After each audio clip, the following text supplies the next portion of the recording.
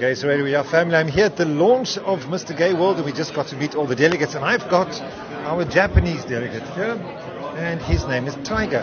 Welcome to South Africa. Thank you so much. When did you arrive? I arrived 3 days ago. It must have been one hell of a journey to get here. 35 hours. Oh my goodness. How do you keep yourself entertained on a long flight like that? Lots of coffee and lots of sleeping pills. Oh, okay. So you arrived fresh as a daisy then, Fresh on or African fresh. soil. Yes. What's your expectation of the competition? Right, I'm looking forward to a lot to getting to know a lot of injustice that people face, other delegates face in their own country, and how they try to solve these problems. Knowing all these insights and how they do these things, it's very important for me, coming from a country that is not very privileged in terms of LGBTQ rights. So I think this is an extremely, extremely important opportunity to educate myself, to widen my horizons a bit, and this is exactly what I need now. So recently your country passed a law to say that transgender people's reproductive organs need to be taken out. What was that all about? Exactly. This was extreme corruption. I would not like to say corruption, but this is under Abe's law, and this is not the only case. Japan is doing many things, such as the marriage certificate, which was an excuse to shut us up.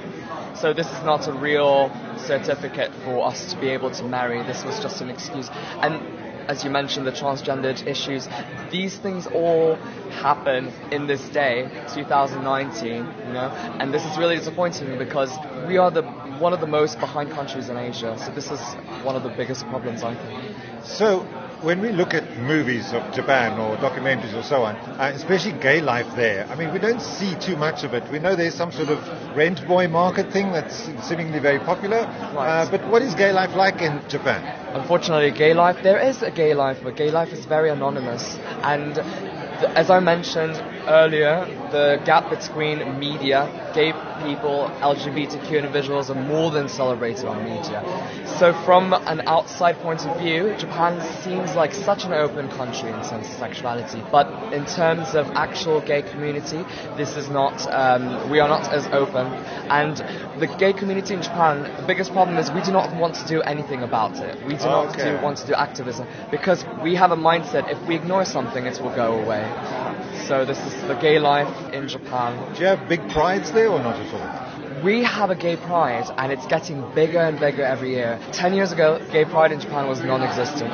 But nowadays, we see heterosexual families wearing a gay pride shirt. We will be able to see that. Only problem is, it is big because it's getting more commercial. It's missing the point of activism, but it's still getting bigger, and I think that's good enough. At least it's visibility to some degree. Absolutely. Okay. Absolutely. So you're getting chosen. How did that process work? You enter a competition in Japan and then or how does it work? Right, so Mr. Gay Japan is running on the second year. We are pretty new, so we are quite new in terms of a lot of things, and this process was very, very fast. More than 5, maybe about 30, 40 delegates or finalists, 40 about selected people were there, and from there it was a lot of elimination until 5 delegates were left, and 5 finalists fought, did our own campaign, and this is how we won. Oh, okay. So South Africa is very much different to Japan, surely. Right. I think we've got wildlife and we've got wildlife here. What is your expectation of the week? I actually am really interested in learning Isxhosa, and fortunately, and a little secret, I actually have been studying about South Africa as well as the language. There are more than 11 in South Africa, but Isxhosa seems really nice, and I can do the oh wow, look at you. Isxhosa.